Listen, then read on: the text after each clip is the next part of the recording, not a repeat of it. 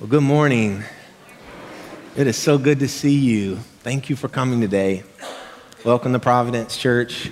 My name is Jacob Armstrong. I'm one of the pastors here, and we have been so excited for this weekend for some time. We've been in a season, I'm hoping it just continues, called Jesus Changed My Life. And our prayer for this series, where we've just been looking at instances where people's lives were changed by Jesus, is that there would be people in our community, in our church, that would say yes to Jesus. And that coming out of this, there'd be people that would just kind of walk around saying, Jesus changed my life. Jesus changed my life. It's that simple. On Thursday night, we had a service of baptism and recommitment, where we had over 80 people that were signed up to come and say yes to Jesus. But God surprised us and ended up being over 100 people. I lost count. He kept coming forward.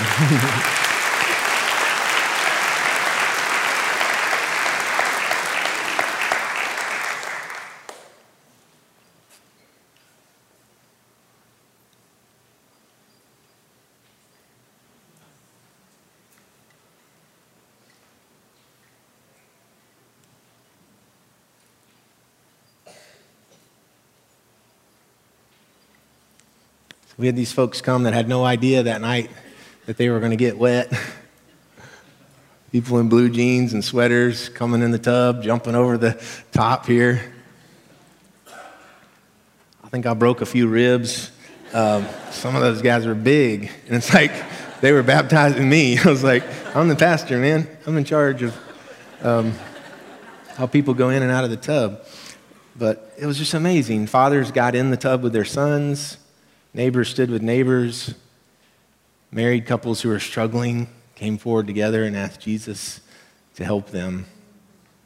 And we all left that night, wet, water on our heads, our t-shirt soaked, or embraced somebody who had gone under the water. It was really, really incredible night. And so this morning, I just want you to begin thinking about, is this a day for you to say yes to Jesus? Whether that be something you've never done before, or you just know like you're in a place, you're in a season where you need healing. You need the Holy Spirit to come and fill every part of your broken heart. You need a marker in your life. In our last service, we had a man dressed in a suit, an older man who came forward and told me that 5 weeks ago he had lost his wife and he needed Jesus. He stood before this church and said, this is my moment. So I just want you to think about today your identity, like the things that you take on in your life that tell you who you are. Some of you had some things said to you a long time ago, and you made that your identity. You just kind of made that's my thing, that's who I am. Others of us, we had something done to us a long time ago, and it became a part of our identity. It became our identity, that maybe we weren't good enough or we were not worthy. And so I want you to think about those labels that you've put on in your life that you may be carrying with you. And today, begin to think about what would it mean to have a new identity, your true identity, which is in Jesus. I started thinking this week of some of the identities that, things I identified with as a kid. These early things that I took on as a little boy growing up in this area. So here's a few of them. I was a Gladeville Elementary School Gator. That was a big part of my identity. I went to school there. Any Gators here today? Yeah, man, thank you. Just one. That's amazing. No, I see you. It's an elite group. But, as your kid, you take things on. I was a Cub Scout. I was a little brother. I was an Armstrong. It was a small town. People knew my family. I was an Armstrong. And then I began to take on things that some people said about me, just like something that somebody said, and then suddenly that becomes your identity. So in elementary school, I remember somebody called me a nerd, and then I thought that I was a nerd. I know now I was a boy genius. But, in that moment, you take this thing on. I took on this identity, really, because I was so into it. I took on an identity that I just wasn't quite good enough at basketball because a coach told me that. Not verbally, he just cut me year after year after year, and it became kind of a part of who I am. But there were some other, things. In my home, this was my story. This was part of my identity. I was loved. I was cherished. I was safe. And then when I was 12, I was sick. I had this short period of time. Some of you here today are sick. You have a disease, you have an ailment, and you know how that can become a part of your identity, right? That can be something that's a part of who you are. When I was 12, I got sick. I was on a field trip with my confirmation class from church. Confirmation is a class some churches do, ours did, Providence does, 6th, 7th graders, where they learn more about their identity in Christ. They learn what it means to be a part of the church, that kind of thing. And so we were on a field trip to a Jewish synagogue in downtown Nashville, and I got sick, like really sick. I had this fever come upon me. I started feeling all this pain in my body. They had to call my parents to come and get me. The next day, they took me to the doctor. I was worse. I had this this pain in my back that was so bad that my legs weren't working right, and it was almost a paralyzed kind of thing. And so he took me to my pediatrician that I'd gone to my whole life, and he was very concerned. He set it up for us to immediately go to the hospital. And I had this thing rising up in me, and so this question. And so I asked my doctor, my childhood doctor, I said, this is what I was feeling. I said, am I going to die? I felt that bad. And he said, I remember his quote, I can actually remember the tone of it. He said, Jacob, I don't think you're going to die. I was hoping for a simple no. It's just like, you doctors are so dang realistic. I get it, but it's just a kid, man.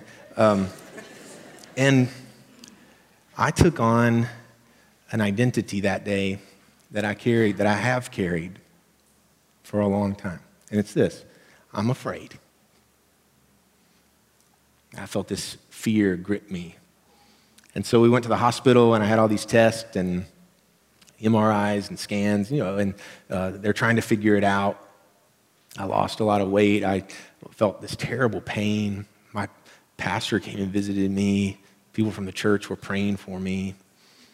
And they determined that I had some type of what's called myelitis, which some people in our church have had. And I was going to be sent home on an IV, miss the rest of the school year and throughout the summer, and hopefully be able to go back the next school year. And then the day before I was supposed to go home, I got better. My fever went away, all my pain went away, and I was just sort of a weakened, skinnier version of my 12-year-old self. And my family and I quietly claimed a new identity. We didn't really voice it to anybody, but it was this: I was healed. And then just a few days later was the Sunday that my confirmation class would come in front of the church, and I was going to be asked if I would profess my faith in Jesus Christ as my Lord and Savior. I had been baptized as an infant, and I had never stood before anyone and said, this is what I believe. But I was ready. And so my parents, I remember I put on a clip-on tie, and my mom and dad stood on either side of me because I was still needing to be steadied, and they walked me up to the front of the church. It's sort of a foggy memory, but I remember the pastor asking me these big questions. Do you repent of your sin? Asking a 12-year-old. Do you confess Jesus as your Lord and Savior? And then I knelt before the church, and I remember I remember how the weight of the pastor's hands felt on my head and my parents' hands on my shoulders when he prayed for the Holy Spirit of God to fill me and confirm in me a decision that I had made as a 12-year-old boy. And I left that day with a new identity that I've carried with me since 1993, and it's this: I'm a Christian. I believe in Jesus. I believe that he's the Son of God. I believe that he was crucified on the cross for my sins. I believe that he went to the tomb for 3 days, and when they went to go look for him, 3 days later, he was risen from the grave. I believe that he showed up to his friends behind locked doors and said, look at the scars in my hands, touch this place where the spear went in. And I believe that he ascended into heaven. And I believe that the Holy Spirit that conquered sin and death on the cross still lives in Jesus and in me. It's a big identity, but that's who I am. That's who I am. And so it doesn't matter what somebody has said about me. It doesn't matter that a coach was really wrong. It doesn't matter about any of that stuff, because that's who I am. I'm a Christian. I've got a picture of my confirmation class. Some of you guys are in here. That's me there, the strapping, handsome boy with the enormous glasses. What I want to do today is read you a scripture. It's a really simple message today. I want to read you a scripture, and I want you to think about your identity, okay?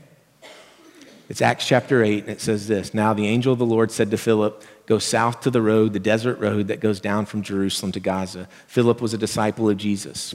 Philip was one of the first followers of Christ. Philip was one of the very early leaders of the early church. What's significant about Acts chapter 7 and Acts chapter 8 is it's where we hear about Stephen, the first Christian martyr, the first person to be killed because they said their identity was, "I am a believer." So what I'm trying to say is that Philip's identity in Christ was kind of like a big deal. It wasn't sort of like today, I'm a Christian, I'm not a Christian. It was like he's a follower of Christ and his life was on the line. And so an angel of the Lord tells him to go towards Africa, and he does. It says, so he started out in verse 27, and on his way, he met an Ethiopian eunuch, an important official in charge of all the treasury of the Kandake, which means queen of the Ethiopians. This man had gone to Jerusalem to worship. And on his way home, verse 28, and on his way home was sitting in his chariot reading the book of Isaiah the prophet, just like a normal Ethiopian, just have a big scroll with Isaiah. That's not normal, okay? This is a crazy story. This official, this high-ranking official from Ethiopia, who would have grown up a Gentile, not a believer in our God, somehow was curious about or had been converted to Judaism. He has the means to make this long journey to Jerusalem where he worships, but probably would not have been welcomed into the temple worship because he was an Ethiopian and because he was a eunuch.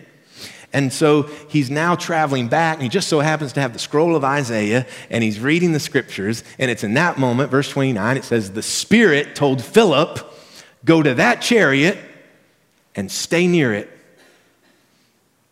Then Philip ran up to the chariot's moving, right? He's next to the chariot, he hears the man reading Isaiah the prophet, and he says, do you understand what you are reading? And the guy in the chariot says, how can I? Unless someone explains it to me.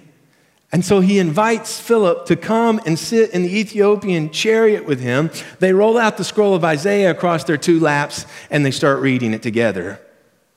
These next two verses are a quote from the book of Isaiah. This is what the Ethiopian eunuch was reading on his chariot as he was traveling back home to Ethiopia. He was led like a sheep to the slaughter, and as a lamb before his shearer is silent, so he did not open his mouth. In his humiliation, he was deprived of justice. Who can speak of his descendants? For his life was taken from the earth. Can you understand why he didn't understand it? It's hard to understand. The eunuch asked Philip, tell me, please, who's the prophet talking about? Himself or someone else? So he's asking him, is Isaiah talking about Isaiah? What is Isaiah talking about? And then Philip began with that very passage of Scripture. Philip began with that very passage of Scripture and told him the good news about Jesus. Philip began with the book of Isaiah. Why? That's where he was. That's what he was looking at. He said the sheep led to slaughter. Okay, the one who went before the judge and was humiliated but would not open his mouth. The one who was killed but was not deserved to be killed. Philip says, that's Jesus of Nazareth. The one that I follow, my Lord. Your Lord, Caesar is Lord. No, my Lord is Jesus.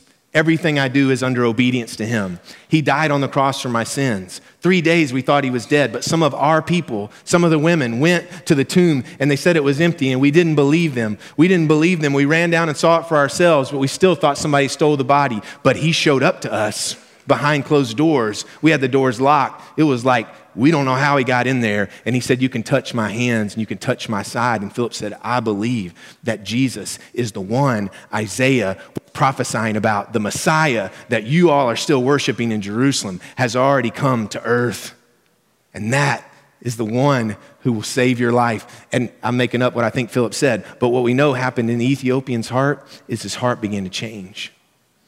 Something began to move in him, so much so, it seems like maybe they were talking about baptism. The reason I say that is the next verse says, as they traveled along the road, they came to some water, and the eunuch said, look, here's some water. What can stand in the way of my being baptized? Now, religious people have always been good about lifting up all the reasons that could stand in the way.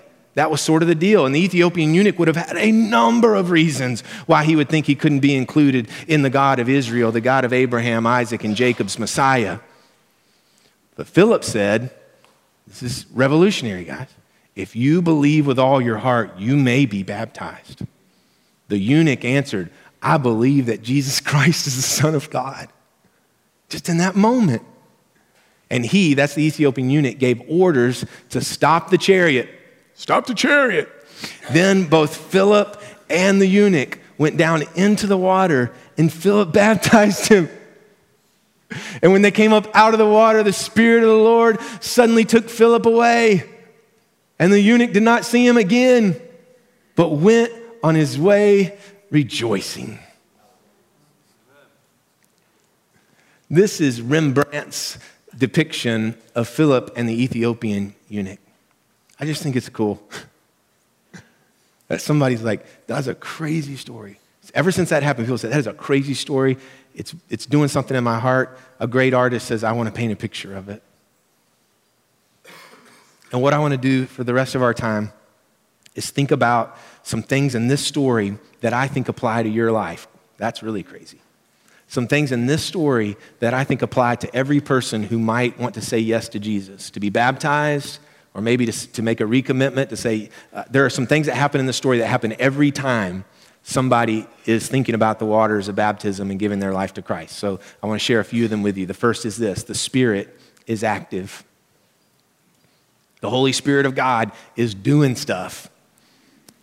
Philip, why are you going towards Gaza? An angel told me to. Philip, why are you running next to the chariot listening? The Spirit told me to, urged me to, moved me to. And every time that something's going on where people would say yes to Jesus, you can see that the Spirit is acting, okay? This is not a human act in a human organization. It's a spiritual act in a spiritual community of people that believe. And so if things like right now are kind of like, ooh, what are we talking about? It's spiritual, right? I'm not talking about normal stuff. I'm not talking about earthly stuff. I'm talking about supernatural stuff. I'm talking about the spirit world. And there are people, normal people, who live in Mount Juliet and Smyrna and all these other places who experience the activity of the Spirit. And so if you're experiencing that, pay attention, right? Pay attention. The Spirit moves and the Spirit does things. And so we have to, this is not something that we're used to doing because we got so much stuff going on in our lives.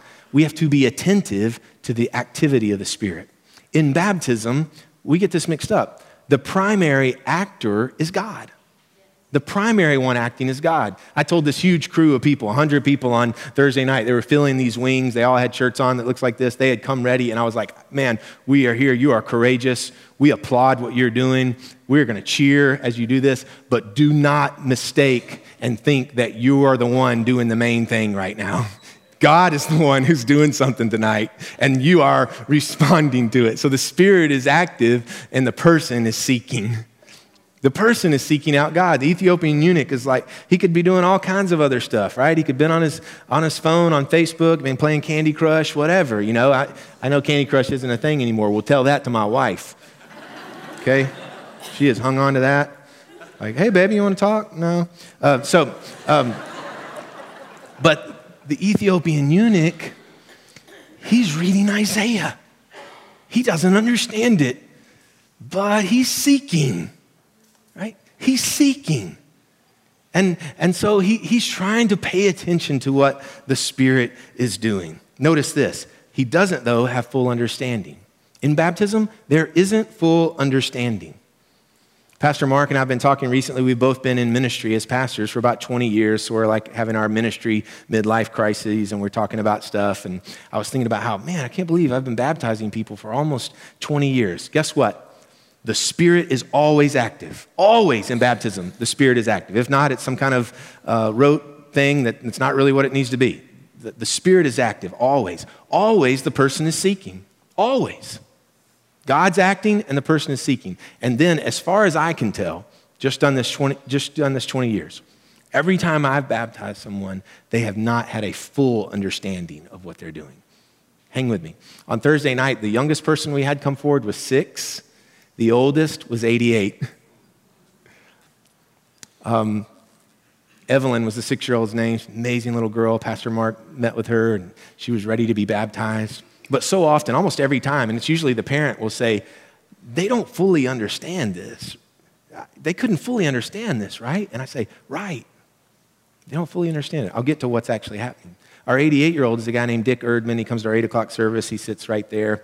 I knew he's 88 because he had his birthday last week. And Dick was baptized as an infant, as a 5-month-old, in our Savior Lutheran Church in Greeley, Colorado in March of 1931. But he also came forward at the end of last week's service. Remember when we were looking at Nicodemus, an old man who'd been in the church a long time, but something was happening in his heart? Dick came forward to me and he said, I was baptized as an infant in 1931, but I want to be born again.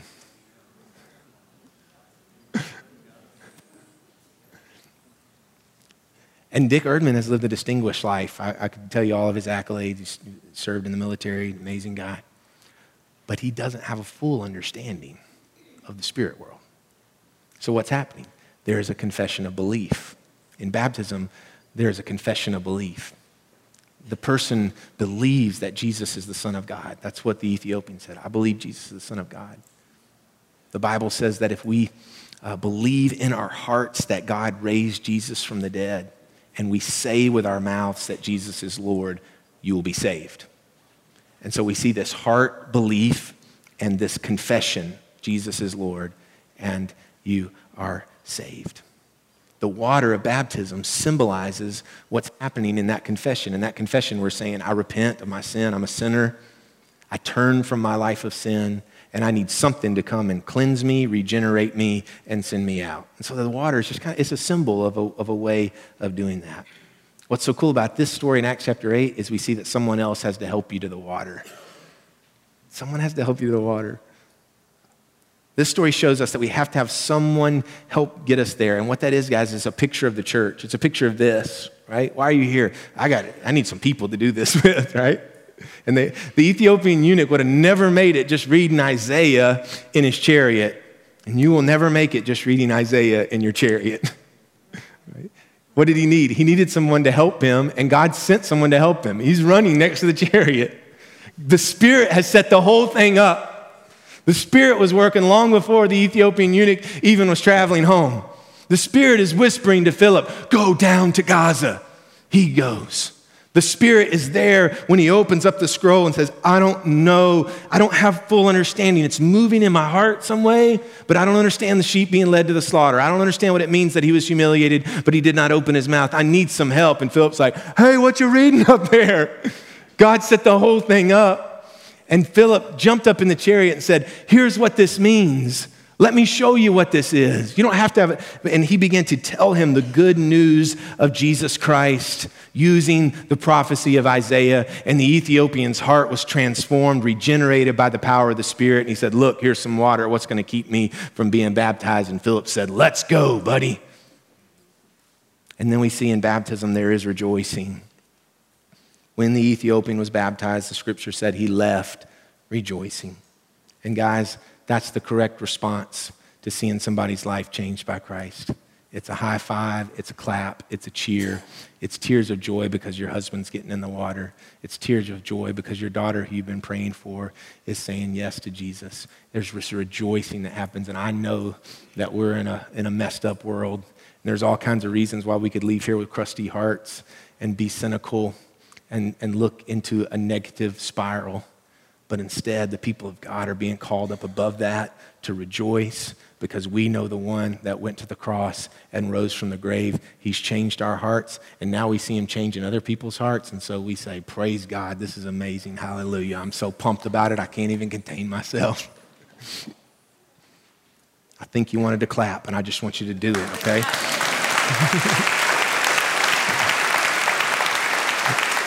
I get it, guys. I get it. Like, I'm a stodgy old church person too, man. I went to confirmation. I don't know how to do this, but God's doing a work and I want to celebrate it.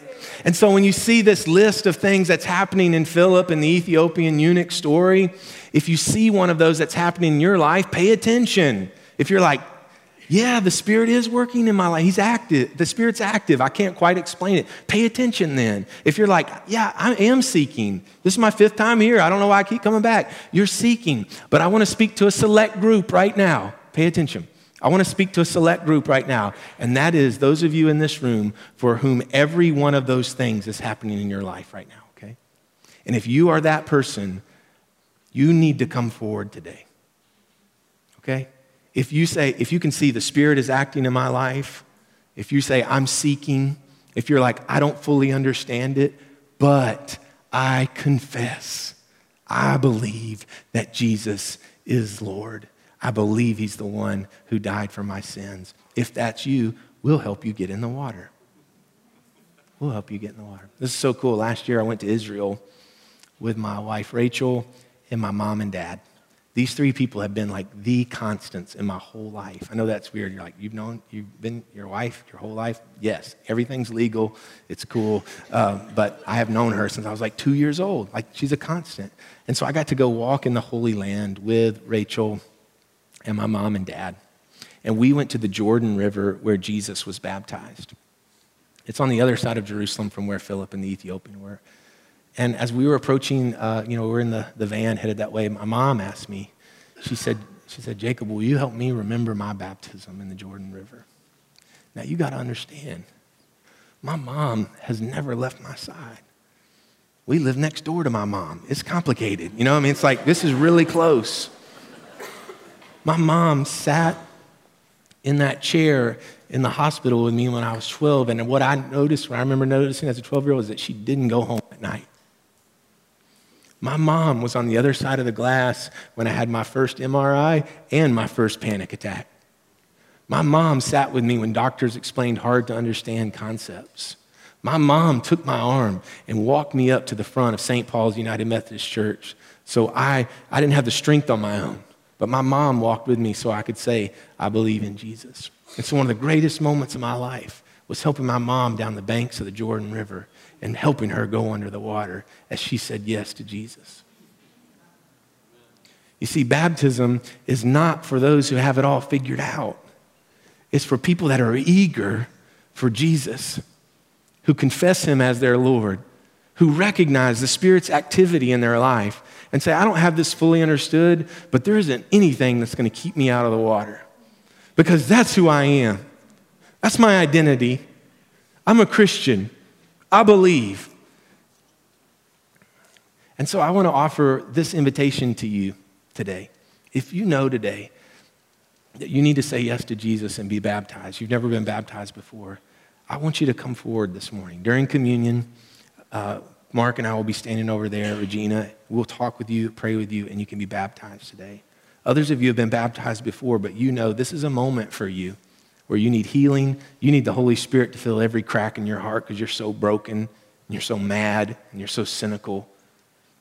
And you need to release and receive what God wants to do in your life. There's others of you that are bound up in sin and things that have held you back, and you need Jesus to forgive you. You need to say that he is Lord of your life, and you need some water on you to symbolize it. And so we'll place water on your head, or if you want to go under the water, we will do that. I just want you to hear that invitation, and I'd love for you to just watch. We've got a minute or so of the baptism service to prepare us for this time.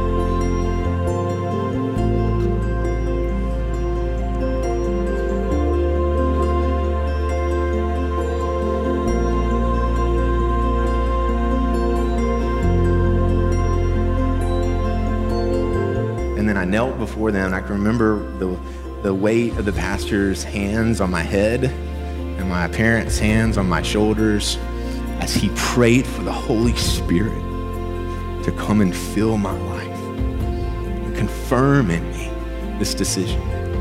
And I took on a new identity that day, 1993. I am a Christian. I believe in Jesus. I'm a follower of him. He's my Lord. I want to live in obedience to him.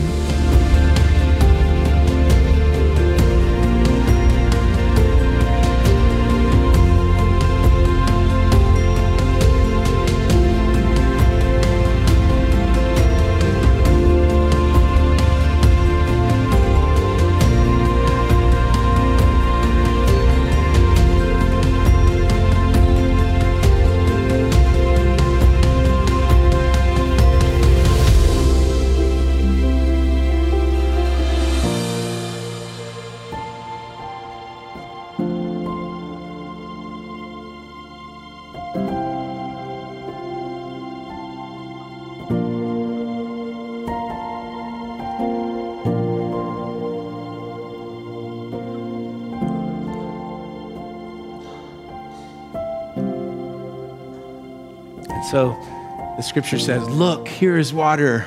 What can stand in the way of me being baptized? Look, here is water. What can stand in the way of my being baptized? We've had people come forward all morning. It was crazy. Last service, I baptized some guy that was on the basketball team that I always wanted to be on. It was a hard thing, man. Believe you won't get this. One of my Sunday school teachers from my church that I grew up with came forward. She's lost her husband in the last little bit. She said, I need Jesus. She'd been baptized before, but it was a moment for her just to say, I need to mark this moment. I need some help. I need the Holy Spirit to come. Would you pray with me? Oh God, we pray you'd speak to our hearts. If there's someone who needs to be baptized who hasn't, and they know they need to see yes, give them the courage. If there's someone here who needs to recommit their life, remember their baptism and say yes to Jesus, give them the courage. If there are people that need to be freed from chains and from sin and from bondage, give them the courage to come forward. And as we come to the table of bread and juice, let it be for us the body of Christ, broken for us. Let the juice be for us, his blood shed for us. We believe in this Jesus. We believe that he went to the cross for our sins. We believe he was 3 days in the grave, but it couldn't hold him because the Holy Spirit, the same Holy Spirit that conquered sin and death on the cross, busted through the grave and now lives in us. And so we rejoice today with you, God. In Jesus' name, amen.